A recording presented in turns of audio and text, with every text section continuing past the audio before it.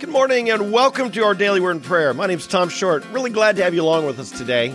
So we're talking about a really important subject and one that confuses an awful lot of unbelievers, and it's also caused a lot of confusion amongst believers. And this has to do with the Old Testament law.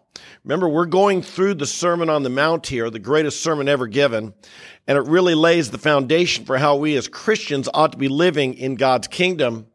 And we're at this verse where Jesus said, "Do not think I came to abolish the law or the prophets. I did not come to abolish, but to fulfill.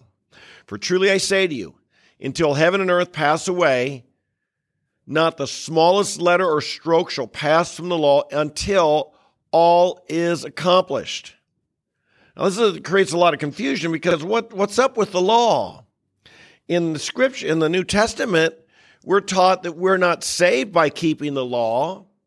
And some people wonder, well, does that mean that the law is now irrelevant, that the law is just passed away? And well, here Jesus says it's not passed away. But look what Paul says. We maintain that a man is justified by faith apart from works of the law. Romans 3:28. So our justification isn't based on faith.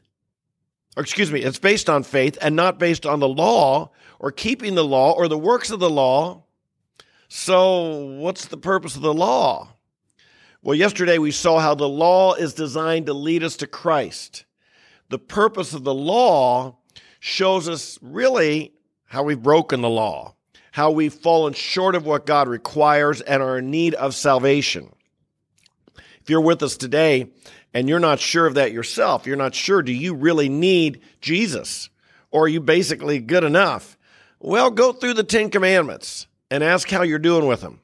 Have you ever broken any of them? Not only, we'll be seeing in the next week or so, not only broken them in the actual deed, but broken them even in your heart. For instance, Jesus said, you've heard that said you shall not commit murder, but I say, if you're angry with your brother, or if you call someone an empty, good-for-nothing fool, you're guilty of that murder. Violating that hatred is guilty of breaking the 6th commandment. And so when you go through that, you realize, wow, I have sinned. And I used to think, well, sure, I've sinned, but I've done more good things than bad things. And if you're going to weigh out the kind of a scale of justice, I've done more. The good stuff will outweigh the bad stuff. But that's not how we do it. We don't do that in a courtroom, do you? I mean, recently we see, you see a person convicted of a crime, a good person, a person of high standing, and he murdered his wife, and it was in the news, Well, he didn't stand there and say, look, judge, look at all the good things I did. Yeah, so what? I murdered my wife. Consider all the good things. Let's balance it out, and you'll see how I don't deserve to go to prison. That's not how it works. You're expected to be good. And if you break the law, you're held accountable. It's the same with God. We've all broken his law. We're all in trouble. That's why Jesus came, to rescue us and save us. But it goes further than just we're not justified by the works of the law. But look at some of the other language Paul uses here. Romans 6, verse 14. You are not under law, but under grace, he says. How interesting. Now that we're Christians, we're not under law. We're under grace. What's that mean? How does that relate to the law? Is the law now irrelevant to us? Look at Romans chapter 7, verses 4 through 6. He says this, "Therefore, my brethren, you also are made to die to the law." The more strong language about separating us, shall we say, from the law.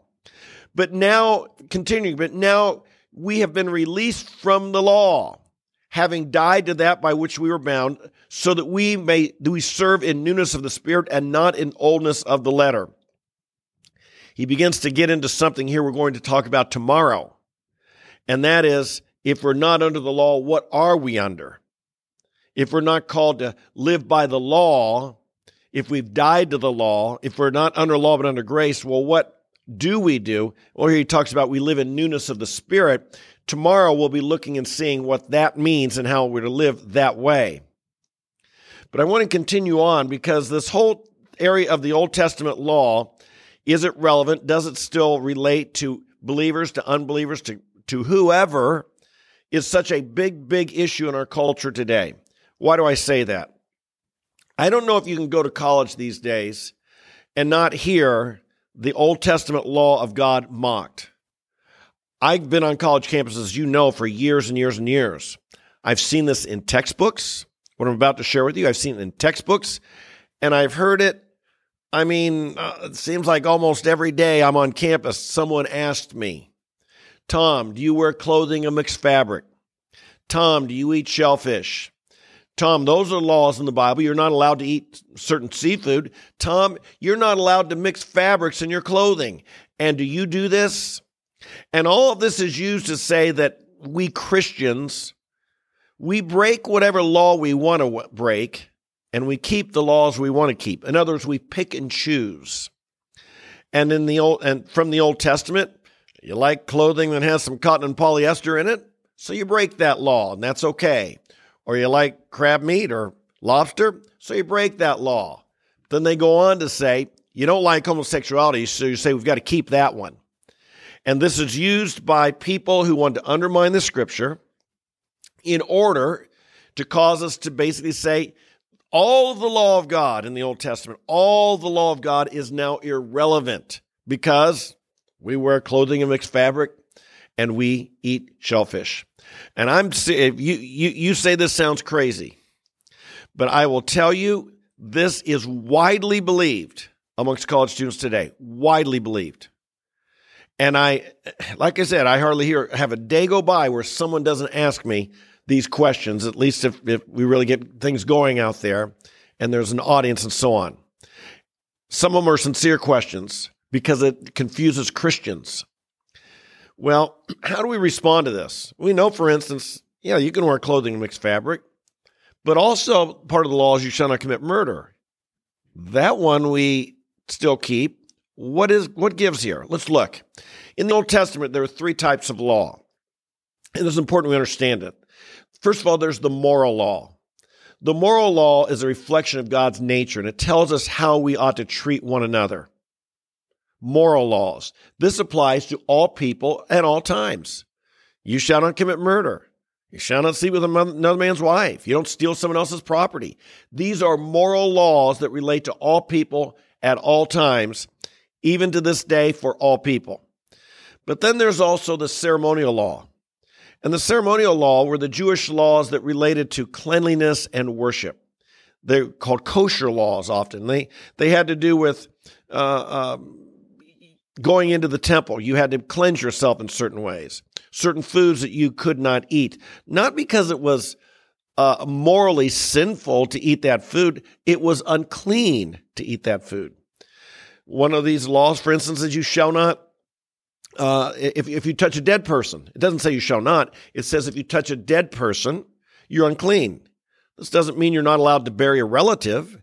It just means that if you do, you're unclean. You have to cleanse yourself with certain rituals, certain cleansing rituals, and wait 24 hours before you're allowed to go in the temple. But it wasn't a sin. It wasn't morally wrong for you to bury a relative. You're not supposed to just let them lay there in the street and decay. No, you were unclean. See the difference? It's a sin to murder, steal, commit adultery, take God's name in vain. These are sins. It's a sin to bear false witness. It's a sin to worship an idol. It's a sin to have a false god. These are moral laws that are broken and are wrong for all people at all times. But the ceremonial laws only had to do with the Jewish worship, and they weren't morally wrong. They were ritually unclean. And so we distinguish between these. It says a woman in her period is not to go into the temple. Doesn't mean she's sinning. That's just part of nature. It just means that during that time, she's unclean, and afterwards she has to cleanse herself, and then she can go in the temple. You see the difference here? The clothing, the ones that the students asked me about clothing, fabrics and mixed clothing, that's simply a ritual. That's a ceremonial law. That had to do with expressing purity. The priest, when they go in the temple, their clothing was to be of one fabric because it was to show purity, not a mixture. That's all. When certain foods they were not to eat, and the kosher foods, that was a matter of cleanliness and purity, not a matter of a moral offense against God. And then finally, there's the civil law. Civil law is the punishment required for breaking a moral or ceremonial law. Sometimes it was stoning. Sometimes it was a fine of money. Sometimes it was you're to be removed from the congregation. These were the civil laws. In our day, we are not under the civil law because we live in America. We don't live in Israel. We don't go stone someone because they, slept with someone else's wife. That would be murder. That's the civil law. We follow the law of our state. The ceremonial law is where the question lies. We all know the moral law. We continue to live by it. Even though we're not under the law, we still live by it, and we'll see why tomorrow. We'll see why if you're walking in the Spirit, you will fulfill the moral law. You do it for a different reason and different power, different motivation, but you still will fulfill it. But the ceremonial law, what gives here? In the New Testament times, the Apostle Paul took the gospel to Gentiles being non-Jews. And he took the gospel to them, and they were coming to Christ in great numbers. And then people followed behind him were called Judaizers. And the Judaizers told the Gentiles, basically, now that you have come to Jesus, this just means you're allowed to become a Jew. You need to be circumcised, enter in the ritual to enter in the Jewish faith, Jewish religion, and you need to keep all the laws. You need to live under all the Mosaic laws. Well, Paul disagreed with this greatly, and there's great dissension about it. So they went up to the church in Jerusalem, and they submitted the facts to the apostles, the elders in the church in Jerusalem. Do you have to do this or not? And there was dissension and debate. And here's what they concluded. Therefore, James spoke up and he said this, therefore it is my judgment that we do not trouble those who are turning to God from among the Gentiles, but that we write to them and they abstain from things contaminated by idols and from fornication and from what is strangled and from blood. Then it seemed good to the apostles and the elders with the whole church. They all agreed. And they wrote a letter and they sent it out, and this now became the doctrine that the apostles and elders said, this is what we do. So in other words, they were saying, we're not putting you under the law. Obviously, you've come to worship Christ now. You're reconciled to God. You're a follower of Christ.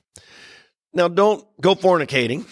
Don't think you're not under the law so you can go committing sexual sins. Don't leave your idols behind. Don't be eating that stuff contaminated by idols and drinking blood. I mean, some of your pagan sacrifices, you drink blood. No, none of that. And the strangling was related as well to how meat was to be prepared. It would be killed and the blood was to be shed.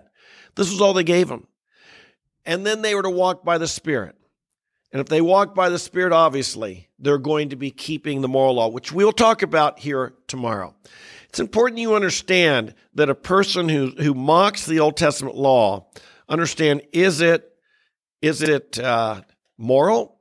Is it ceremonial? Is it civil? This can clear up so much of the confusion and the intentional disinformation and distortion that's out there that's causing people to have a disrespect for the Old Testament and for the Word of God and the law of God, okay? Keep this in mind. Pass this on to people. If you know someone in college, I guarantee you they've heard these accusations against the Scripture, and these three categories will help them understand. Let's pray. Father in heaven, we bless you today. We thank you for the law of God. It's good. It's beautiful. It reflects who you are. We want to thank you that it is indeed, it's not just a bunch of rules, Lord. There are rules there, but it's beautiful and good, and we praise you for it. We pray, Father, that we would understand the different types of law. We pray that those who are lost would be convicted by the moral laws they've broken. And we pray that as believers, we would know how, we want to thank you that we're free. We died to the law. We're not under the law, but we're now under grace, and we walk in the power of the Spirit. And for this, we're grateful and praise you. We give you this day to be your people and reflect you in everything we do. Fill us with your Spirit. Help us to be godly this very day. In Jesus' name, amen, amen, and amen. Hey, thanks for being along with us today. I hope you enjoyed this message. I hope you found it helpful. We come and get in the Word every single day because we know we want to be strong in the Lord. We don't want to be weak. We don't want to just be tossed here and there by every wind of doctrine, but we want to be standing firm, strong in the Lord. So I hope you'll join me every day. If you're new, welcome. I hope you'll subscribe to the channel. Tell your friends, like the video, leave a comment, introduce yourself. Those of you here every day, I love you. So glad to have you along. I know you're growing, and the seed of God is being sown in good soil. That's you and your heart. God bless you. I love you, and we'll look forward to seeing you tomorrow. Amen. Bye-bye.